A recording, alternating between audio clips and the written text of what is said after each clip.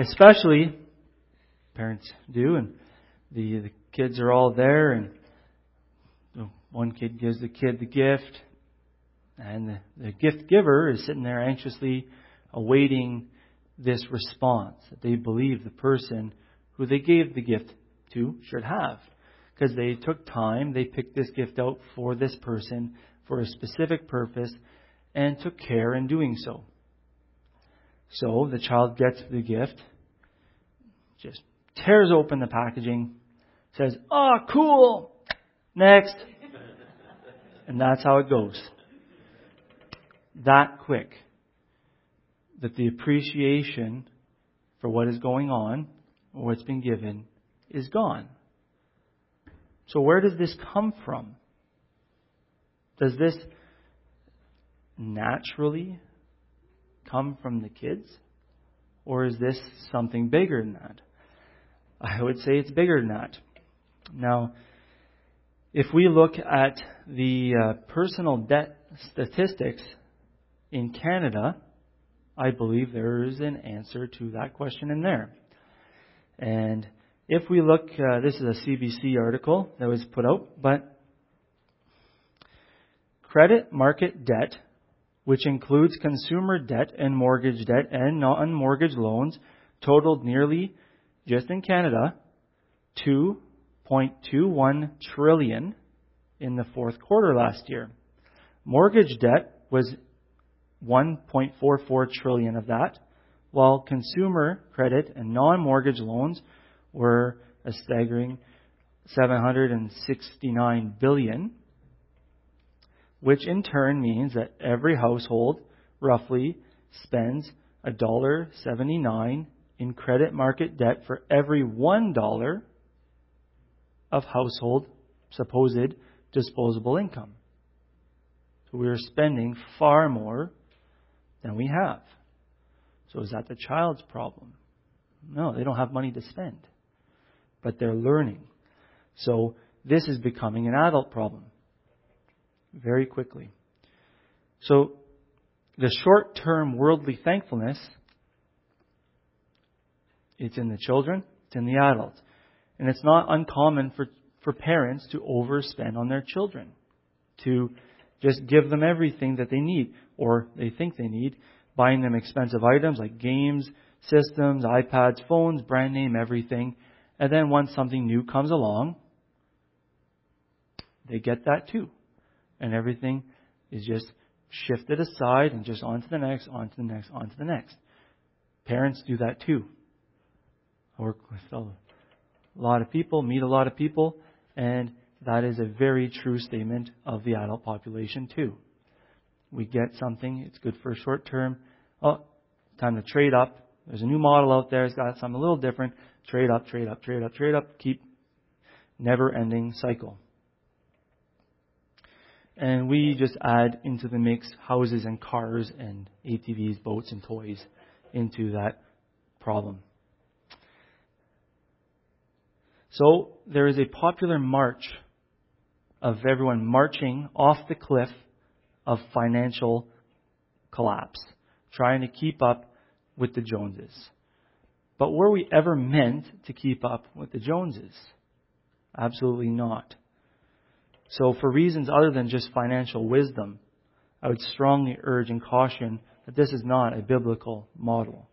It is straight up against what the Bible teaches, what our lives should be like. We are supposed to keep pace with Christ, not the Joneses. From a biblical standpoint, what does it mean to be thankful? And what does this all have to do with my initial question of what does it mean to be thankful?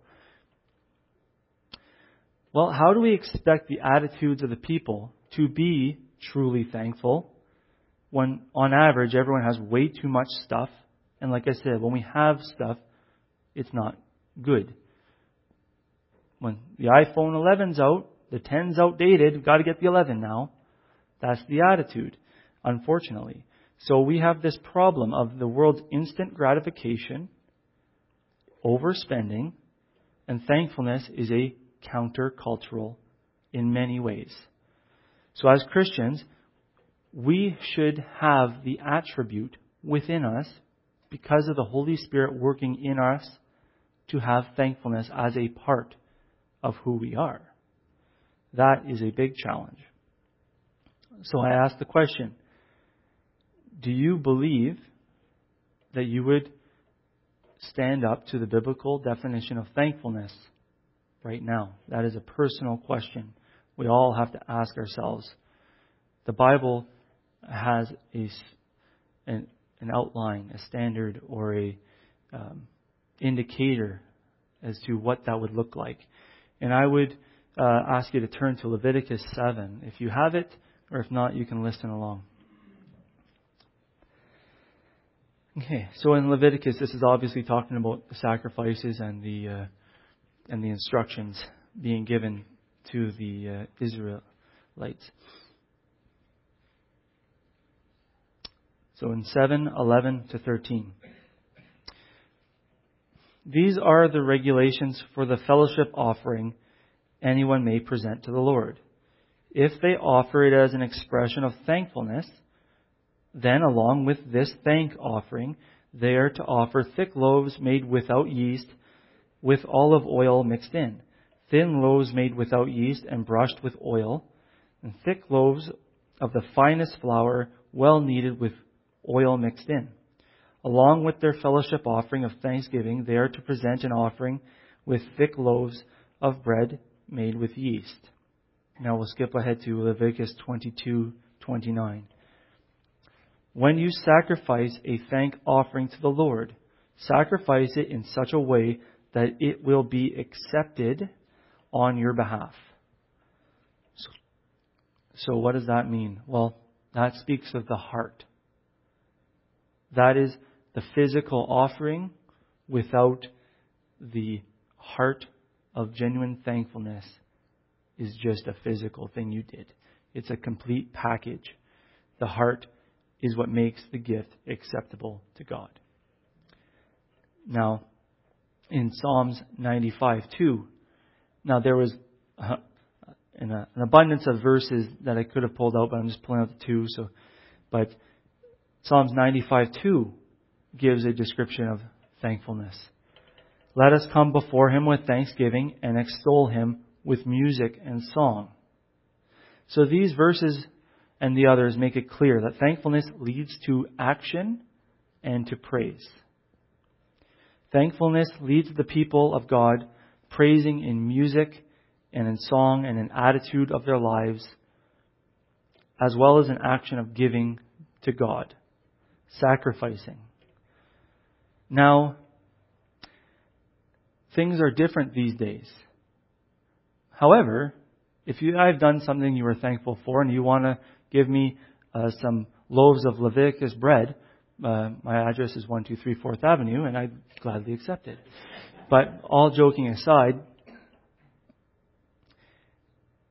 the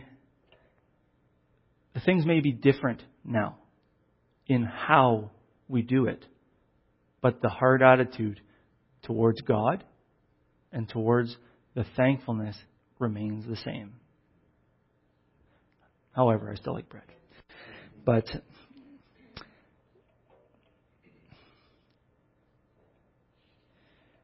so now the other key of the Christian biblical idea of thankfulness is that we are not only dealing with the person in front of us, we are dealing with God, who is the reason to be thankful. Everything we have comes from God. Sometimes He uses people to bless others or situations, but it all goes back to God. And God deserves all the thanks. So every single day we are to continually bless the Lord and thank Him with our praise and our genuine hearts of thanksgiving. Now, 2 Corinthians 9:10-12 puts it this way. Now He who supplies seed to the sower and bread for food will also supply and increase your store of seed and will enlarge the harvest of your righteousness. You are to be enriched in every way so that you can be generous on every occasion, and through us, your generosity will result in thanksgiving to God. This service that you perform is not only supplying the needs of the Lord's people, but is also overflowing in many expressions of thanks to God. So to summarize, we are blessed. We must bless others so that God receives continual thanks and praise. And that is the cycle we want to be in.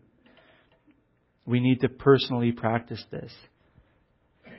And we all need to just consider where we are on this currently. And that, like I said, is an individual thing. So thankfulness is not dependent on good circumstances. Just consider David, Paul, Job. Well, basically every major player in the Bible. They all shown a good example of praising and thankfulness when things were awful. But let's look at Acts 16. We're going to be in 17 through 24. So to set this up, Paul and Silas were going about, and they were being followed by a female slave who had a spirit that allowed her to be a fortune teller. Her abilities were being used by her master to make financial gains for himself. So we'll pick it up in verse 17. She followed Paul and the rest of us, shouting, "These men are servants of the Most High God, who are telling you the way to be saved." She kept this up for many days. Finally, Paul became so annoyed that he turned around and said to the spirit, "In the name of Jesus Christ, I command you to come out of her." At that moment, the spirit left her. When the owners realized that their hope of making money was gone, they seized Paul and Silas and dragged them into the marketplace to face the authorities. They brought them before the magistrates and said, These men are Jews and are throwing our city in an uproar by advocating customs unlawful for us Romans to accept or practice. The crowd joined in and attacked Paul and Silas, and the magistrates ordered them to be stripped down and beaten with rods. After they had been severely flogged, they were thrown into prison, and the jailer was commanded to guard them carefully. When he received these orders, he put them in the inner cell and fastened their feet in stocks. About midnight, Paul and Silas were praying and singing hymns to God, and the other prisoners were listening to them. So despite all of the circumstances, getting severely flogged, beaten with rods, they were thankful to God and singing praises and praying to Him in jail, shackled to probably the floor. So what about Job? This guy went through a lot. One day the angel, if you want to follow along, Job 1:1-21. We'll pick it up in verse 6. One day the angels came to present themselves before the Lord, and Satan also came with them. The Lord said to Satan, "Where have you come from?" Satan answered the Lord, "From roaming throughout the earth, going back and forth on it." Then the Lord said to Satan, "Have you considered my servant Job? Is there no one on earth like him? He is blameless and upright, a man who fears God and shuns evil. Does Job fear nothing, or fear God for nothing?" Satan replied. "Have you not put hedge around him and his household and everything he has? Have you blessed the work of his hands so that his flocks and herds are spread throughout the land? But now you stretch out your hand and strike everything he has, and he will surely curse you to your face." The Lord said to Satan, "Very well then, everything he has is in your power, but the man himself do not lay a finger." Then Satan went out from the presence of the Lord. One day when Job's sons and daughters were feasting and drinking wine at the oldest brother's house, a messenger came to Job and said, "The oxen were plowing and the donkeys were grazing nearby, when the Sabeans attacked them and made off with them. They put the servants to the sword, and I am the only one who escaped to tell you." While he was still speaking, another messenger came and said, "The fire of God fell from the heavens and burned up the sheep and the servants, and I am the only one who has escaped to tell you." While he was still speaking, another messenger came and said, "The Chileans formed 3 raiding parties and swept down on your camels and made off with them. They put the servants to the sword, and I am the only one who has escaped to tell you." While he was still speaking, yet another messenger came and said, "Your sons and daughters were feasting and drinking wine at the oldest brother's house, when suddenly a mighty wind swept in from the desert and struck the 4 corners of the house. It collapsed on them, and they are all dead. I am the only one who has escaped to tell you." At this, Job got up, and this is where it gets really interesting, tore his robe, shaved his head, and he fell on the ground in worship and said, "Naked I came from my mother's womb. Naked I will depart. The Lord gave, and the Lord has taken away. May the name of the Lord be praised." So I'll say it again. Thankfulness has nothing to do with our circumstances. Proper understanding of who we are in Christ is what brings us to genuine thankfulness. How can these men be anything but angry, depressed about their current circumstances that they are in? These are terrible things that have happened to them, yet they are still thankful, they're still praising God, and despite it all. So I ask, how and why? I would argue that they understood that thankfulness is way more about the eternal, not the temporal. Things seen. Not things seen, but the things unseen. So 2 Corinthians 4 sums this up beautifully. I'll pick it up at verse 4. "Therefore, since through God's mercy we have this ministry, we do not lose heart. Rather, we have renounced secret and shameful ways. We do not use deception, nor do we distort the word of God. On the contrary, by setting forth the truth plainly, we commend ourselves to everyone's conscience in the sight of God. And even if our gospel is veiled, it is veiled to those who are perishing. The God of this age has blinded the minds of unbelievers, so that they cannot see the light of the gospel that displays the glory of Christ, who is the image of God.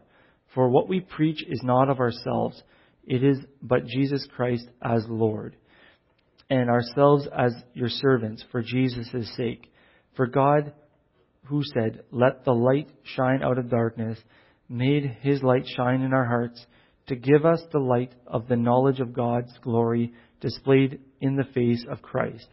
But we have this treasure in jars of clay to show that this all-surpassing power from God all-surpassing power is from God and not from us.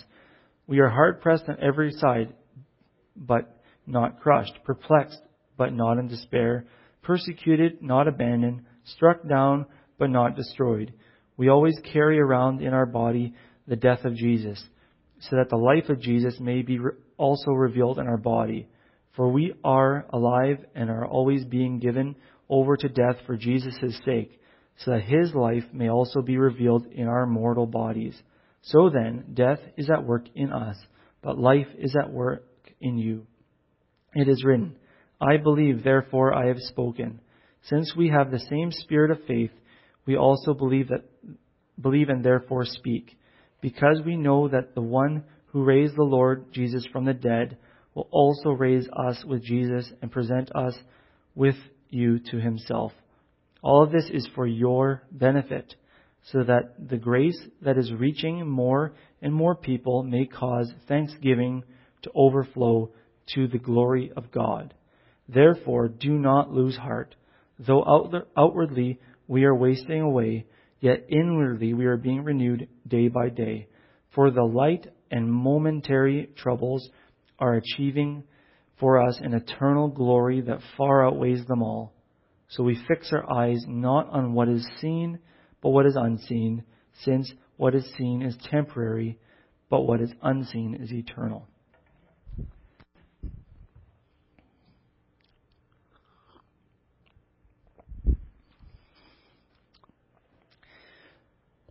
So when we are short-sighted, very hard to be thankful. I think that's the big problem. We need to be far-sighted people. We need to see the big picture. We need to see that when things are difficult, that God is bigger, that God has saved us, and that we have heaven to go to, and that we have been saved. And there's a lot of people who are going through a lot of crazy, difficult things, and I do not discount the struggle of it. I am failing big time at this hard attitude for sure. And I don't have some circumstances that others are going through. But all that means is that by doing this preparations, I've been convicted. I'm hopeful that we've all can be convicted where necessary. And that when I struggle, when the kids are going bananas and life is going insane and nobody listens and I have to tell them the same things every day, all day, and they stare at me like I'm an alien and that they've never heard this before, and then my blood's boiling, my head's going to blow off, and everything is falling apart. Yeah, and that's every day.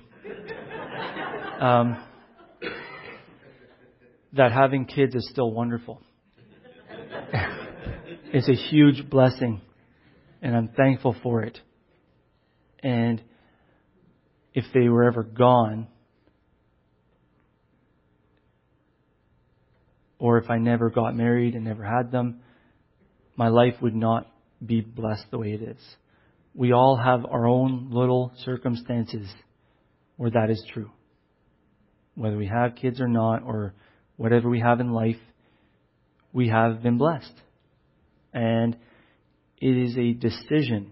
It is a mindset issue. We have to decide to be thankful. See, what I don't like at all about the Webster's Dictionary definition of thankfulness is that word feeling. I think it should be an attitude, a decision of thankfulness. Because a feeling is fleeting. That's the kid at the party who says, "Oh, cool man," and throws it in the pile and looks for the next. That, as Christians, I think our definition should be totally different of what is truly thankfulness all about. We are so blessed as Christians. We have been created. Our Creator loves us, protects us, gives us breath on a daily basis, saved us from our separation from Him through Jesus Christ, His Son, by taking away our sins. And that is enough on its own. In other places of the world, they get that more than we do. Because we have too much. However, even though we have all that, we are so blessed to be living in Canada right now. We have a crazy amount of blessings that just come just from living in a certain country. Not to say that there are not other good countries or different things out there, but speaking from what I know, we are blessed here. So again, to reinforce the point that it's a decision. Job lost all of his livestock, all of his family, camels, sheep, oxen, you name it. And he says, "Naked I came from my mother's womb, naked I will depart. The Lord gave and the Lord taken away. May the name of the Lord be praised. So now what? With all of this knowledge, what do we need to do? We need to praise and give back. And this needs to be a continual cycle. So praise and give back, praise and give back. Not buy, take, covet, buy more, take more, give a little back, go in debt. It's all about our hearts. It's all about our decision to be different, to live different, to think different, and to understand our true state. Now, I've expressed that our main source of gratitude comes from our position in Christ.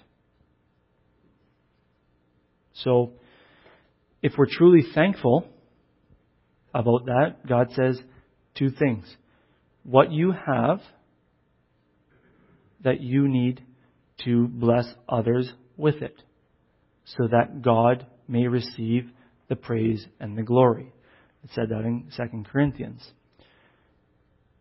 What we also need to do is say we are thankful that Christ has saved us, that we understand that God has created us and that He has come and saved us. So what would true thankfulness in that area look like? Does it look like just going about our daily lives and not living different? Or does it look like that we are so thankful that we have no choice in our hearts but to express our thankfulness of what the Lord has done in our hearts to others that don't know, and share and grow the kingdom? Because if we're truly thankful and we truly understand it, we would not sit back and not share it because we're afraid to offend somebody, don't want to ruin a friendship, don't want to just make people upset. It's way bigger than that. Trust me, make people upset, because they'll be a lot more upset when they die and they find out they missed the boat and that they got a one-way ticket to somewhere nobody wants to go. So, if we're thankful, we need to share.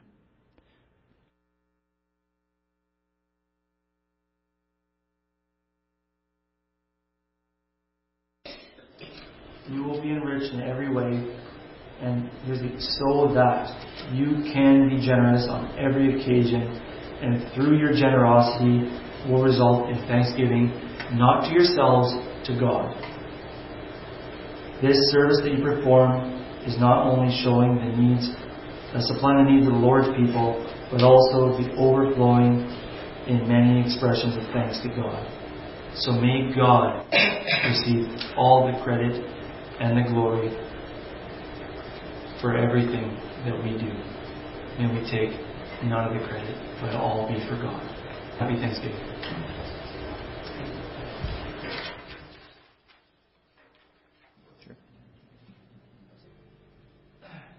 Dear Lord, blessed be your name. May our hearts be filled with praise continually as we appreciate who you are, and as we spoke about today, as we understand the amazing blessings that you have given us just in life alone and in your Son alone.